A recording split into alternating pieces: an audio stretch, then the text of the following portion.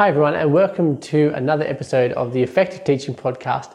My name is Dan Jackson, and today we are looking at Embedded Formative Assessment, a book by Dylan Wiliam. It is a fantastic book. He's definitely the guru when it comes to formative assessment. So today we're going to run through that book, and I'm going to tell you what you will learn as you listen, if you were to read this book, what you would learn.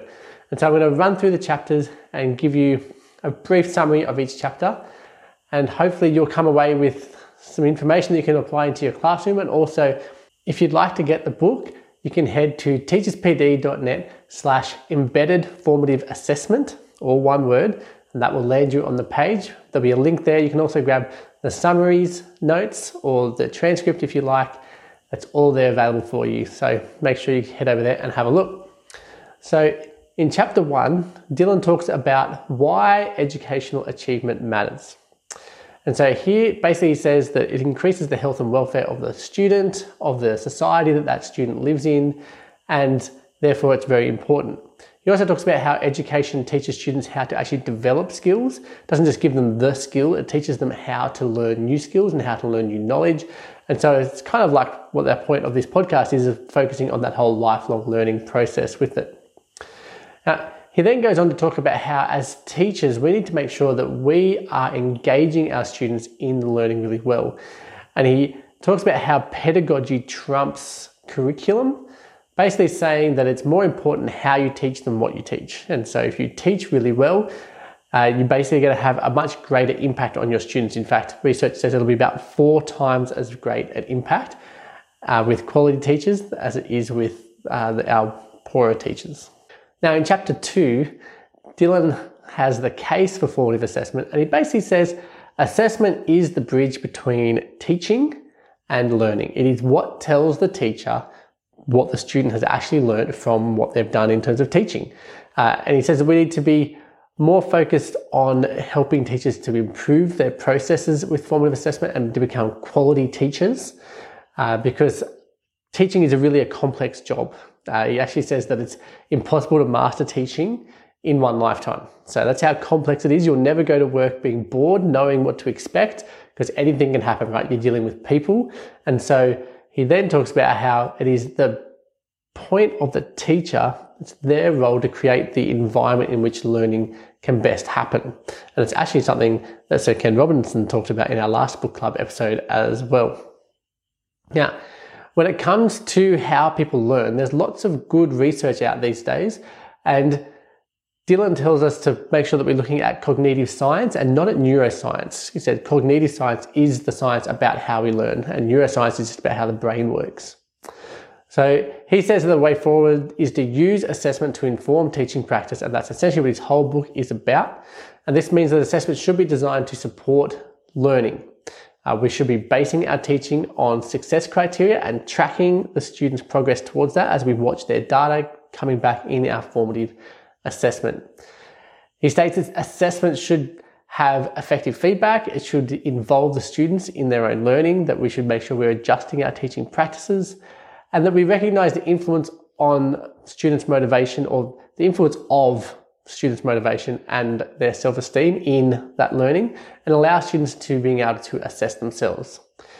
He also identifies that we don't always have to actually give feedback to the student. He says that just getting the information and using it as a teacher to adjust our practice is actually the main point of it, not just to then give feedback to the kids. Not that you should avoid it, but you don't have to do that. He also says it's really important for us to plan for formative assessment by having predetermined choices. So we know what's going to happen in the lesson, we create a formative assessment, and then it determines what we then do for the rest of the lesson. And we're going to talk a little bit later about what he calls hinge questions, which are a really good way to do that. He also wants us to have really short cycles of assessment that is interpreted and then leads to action. Okay, so the shorter those cycles, the more effective our teaching is.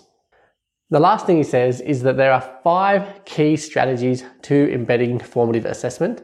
They are the learning intentions and success criteria, evidence of learning, they are feedback that moves learning forward, they are learning as instructional resources, so learners as instructional resources, and students becoming owners of their own learning. Those 5 key strategies, and they are the next 5 chapters of his book. And so chapter 3 is about clarifying, it's about sharing and understanding learning intentions and success criteria. So it's all about the learning intentions and success criteria, basically. And so he talks about how learning intentions can be really well developed if they're developed in collaboration with the students. And the way that you do that is basically by giving examples to the students of good answers and bad answers, or good, end up products, I guess, that might be created at the end of the learning. But you show them good and bad ones, and you have them identify the strengths and weaknesses in the examples, and you use that to then create the success criteria with your students. And then the learning intentions and the success criteria then become more understood by the students, and they can see where they're going with what they're doing. So learning intentions should be separated from the learning context as well, so that we can allow for differentiation. So don't limit what students can do in terms of their application of the knowledge. You want to encourage them to transfer their knowledge. And so you want the learning intentions, those goals, to be without context. So don't make it so that students can understand how to create a periodization chart for elite football.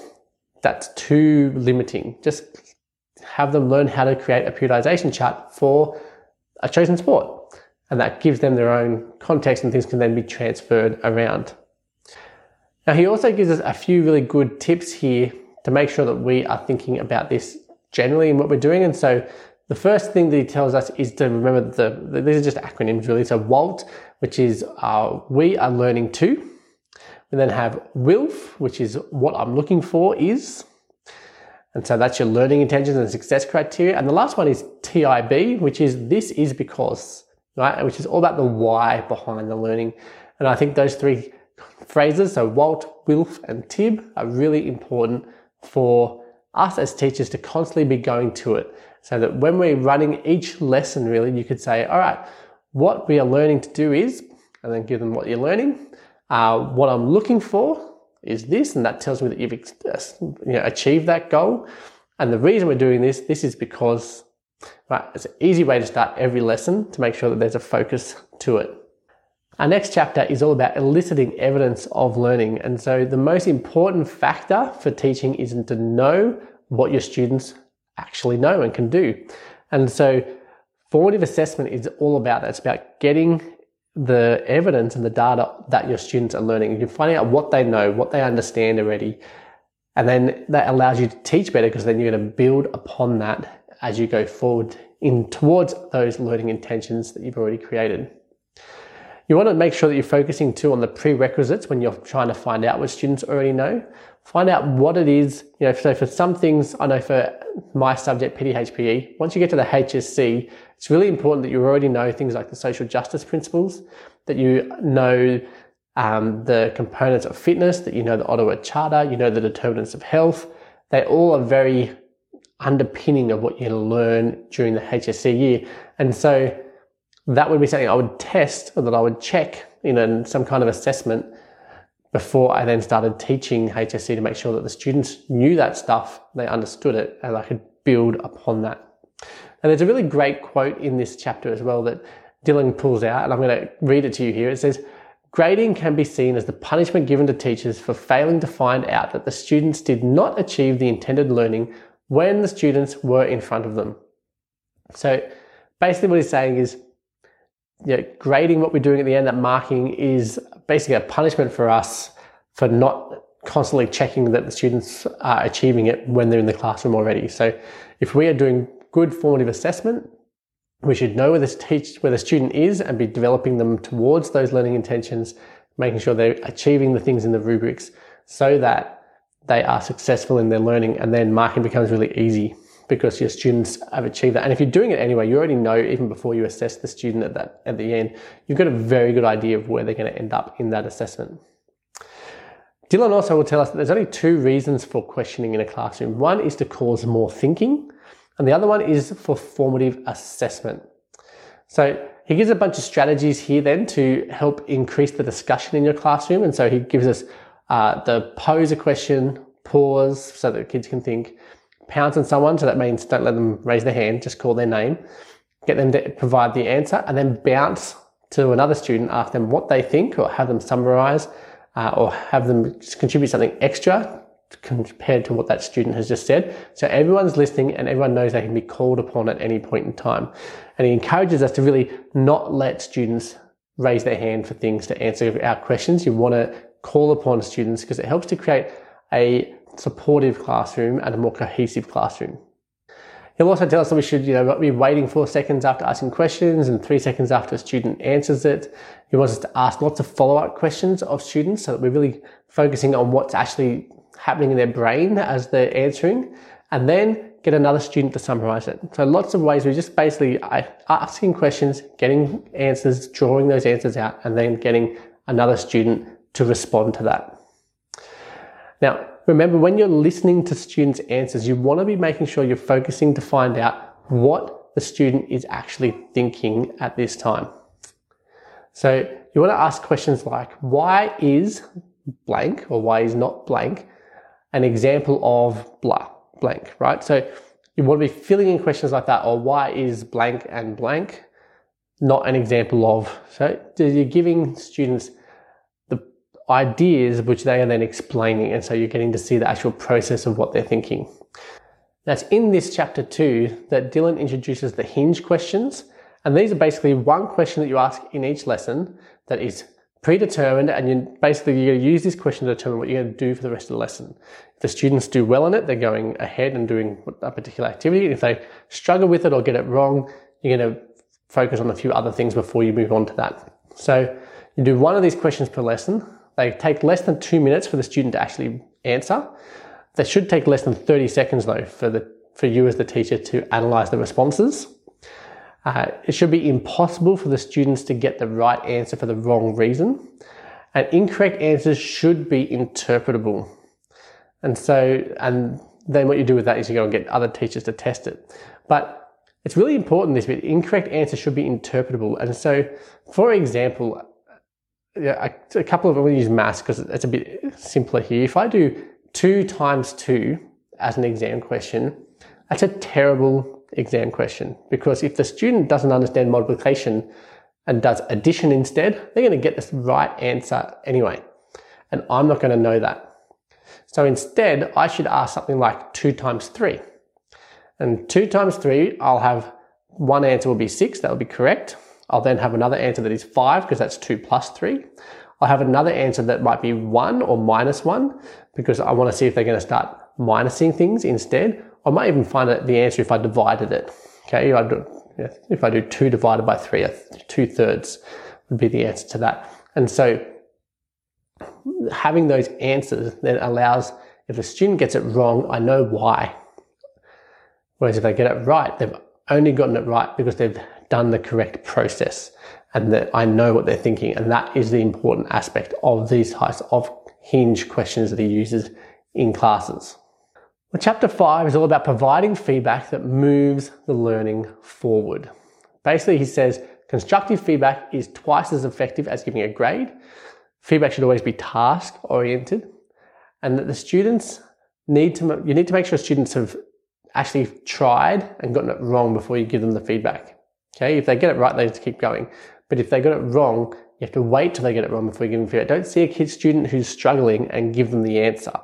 You want to let them struggle, let them have a guess if it gets to that, and then help them and give them feedback. And your feedback then isn't giving them the answer still, it's giving them direction. So the key idea is to increase the mindfulness with which students engage in feedback.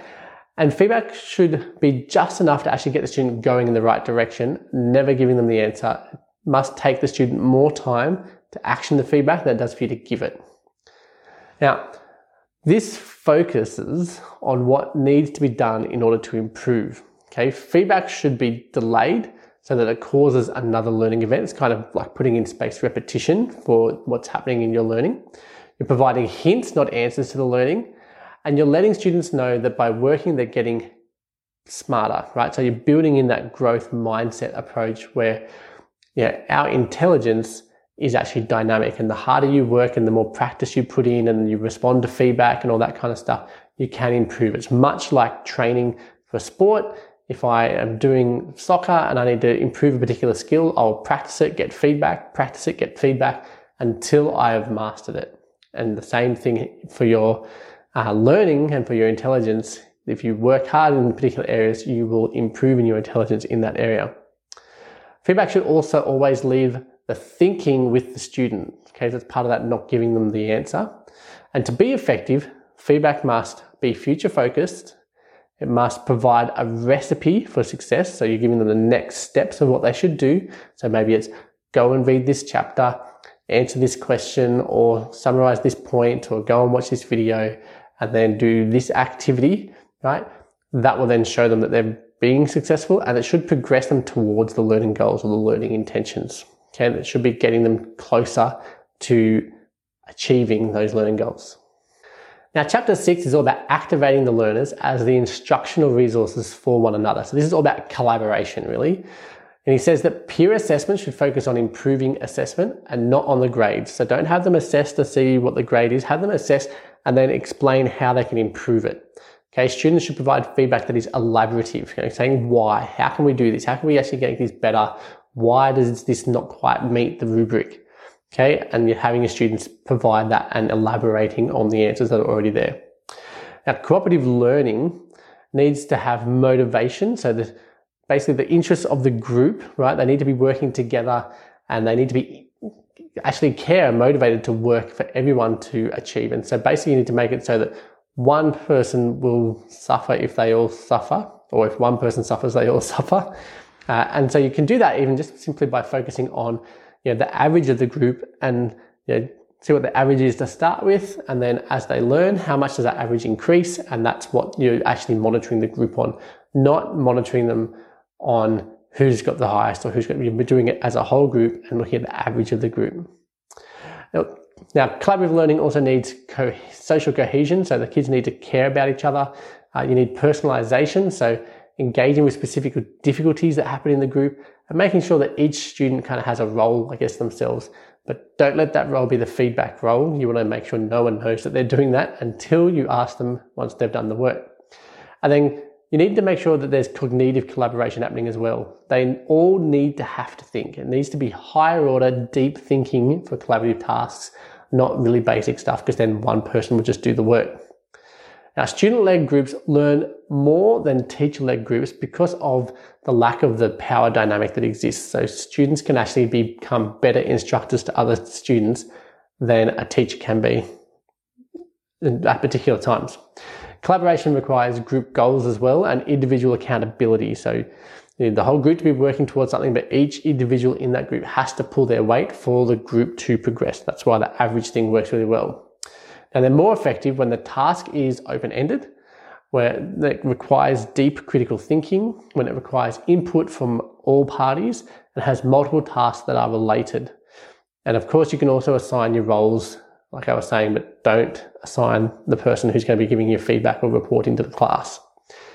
Now, some strategies to help with collaboration. One is see 3 before me, and I often will add tech to that. So see 3 people and then go and check the internet and then come and see me. You can swap and grade each other's work. That's a great way for collaboration, particularly if they're elaborating on that. And then use checklists and partners. So have people actually create their work and then get a partner to go through a checklist. It could be the rubric, and tick off that they've actually met everything in that rubric before they submit it to you. And if they haven't met everything, you go back to the person who did the checklist and say, hey, you've missed this, you didn't do it properly, go and do it again, and then give it back to the student. So you're actually passing the work back to the student who didn't do it, who was meant to do it in the first place. All right, we're up to chapter 7, which is all about activating learners as owners of their own learning. This is probably my favorite chapter because it's all about essentially creating lifelong learners, right? So students can produce insights into their own learning to increase their learning. That's the kind of core aspect of this. Students should be able to look at their learning, assess it themselves, work out what they need to do to improve it, and go and do that themselves without needing someone else. They can evaluate their learning against plans each week. They can evaluate it against the rubric. They can do all kinds of stuff. They can develop self-assessment skills. And if they do that, if they develop self-assessment skills, it can actually double the rate at which the student learns. So very important. So if you can spend some time developing that and helping them become better at that, you can double the rate at which students will learn things, which will save you a lot of time in class. So you can ask students to do things like elaborate on their learning, to explain their learning, linking new and old knowledge. Okay, to actually have them explain, I learnt this, which connects to that, and you're then actually tapping into how students learn by doing that. You can also interweave their practice by connecting with other topics and knowledge. So have them think about other subjects that they're doing at school and where else they can connect with things outside of your classroom as well. That's a great way to have them doing that kind of self-assessment and becoming more owners of their own learning. Now, if you're going to do practice testing, you can do that with distributed practice, which will then increase the learning because it forces retrieval and utilizes the whole space repetition thing. So there's space between each kind of testing, which forces it it's a new learning process. They're having to recall it, which is what you really need to make sure you're practicing with your students, is getting them to recall information, because that will strengthen the neural pathways, help them become more confident in their answers, and help them to more easily utilize that knowledge when they're trying to apply it in new contexts. And there's another quote in here that I really love, and it's that the best person to mark a test is the person who just took it. So see if you can get away with that. But next time you've got a test in class where you do a test, have the students mark it themselves. Okay, and even if you make a copy of it, give it to them and have them mark it themselves before you mark it, and you can actually see how they're going as you mark it as well.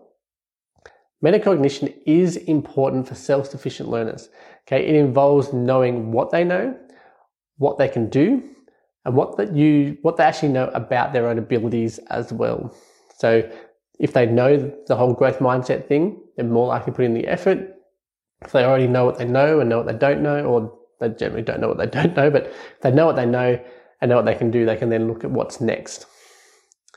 Now, self-regulating learners are the most effective learners by far, right? I'll talk about doubling the rate at which they learn. Motivation, though, is really important. And motivation is actually a consequence of achievement. It does not cause achievement, but it does then lead into a cycle of, I was motivated, I achieved something which motivates me, and then I achieved new things. And so it spirals learning on, but it is not the cause of learning. Now, for motivation, goals must be specific, they must be within reach, and offer a challenge if you're trying to increase the motivation in your students. And basically, anytime a student is making a choice in your classroom, they're going to choose between two pathways.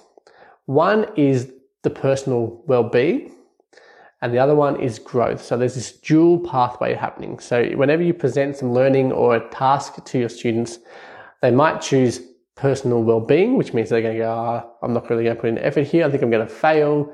I don't want to embarrass myself. Or they see it as a chance for growth. They go, actually, this looks achievable. If I put a bit of effort in, I can get to that. This sounds great. And then I'll be able to look good in my class or whatever. It feeds into their confidence. So you can help this. You can really help your students to choose the growth by asking things like, not by asking, but by saying things like, this task is very difficult and it takes most people at least 3 attempts to get it right. And automatically that means the student knows, okay, I can get it wrong 3 times without embarrassing myself. And that's really important. Some other ways that you can help your students to choose growth, make sure that they have really clear goals. Make sure that they believe in the fact that they can grow, right? That if they work hard, they're going to get smarter. Make sure that comparison is difficult. If it's hard for students to compare each other against each other, then it gives that students less risk, I guess, and so they don't have to protect themselves as much. Make sure feedback is provided with a recipe for success. You're giving them the steps that they need to do in order to get closer to that learning intention.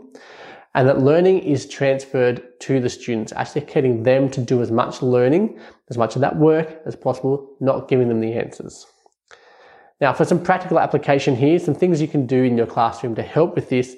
If you use learning portfolios to monitor progress in learning, that is a fantastic thing because you can easily talk to the students then as well and say, hey, look, back here, you were successful. This is what you did and you learnt this, and then this is what you did and you've learnt that. The students can see past results of them achieving things when they put in a bit of work and then go, okay, I'm more likely to achieve this if I put in a bit of work, and they're more likely to choose growth over personal well-being. You can also use learning logs with a few prompts. So prompts such as I learnt, or I was interested in, or I might have gotten more from this section if, and so you're really focusing on what they've done, things they're still curious about, and ways that they can improve their time that they spend on their learning.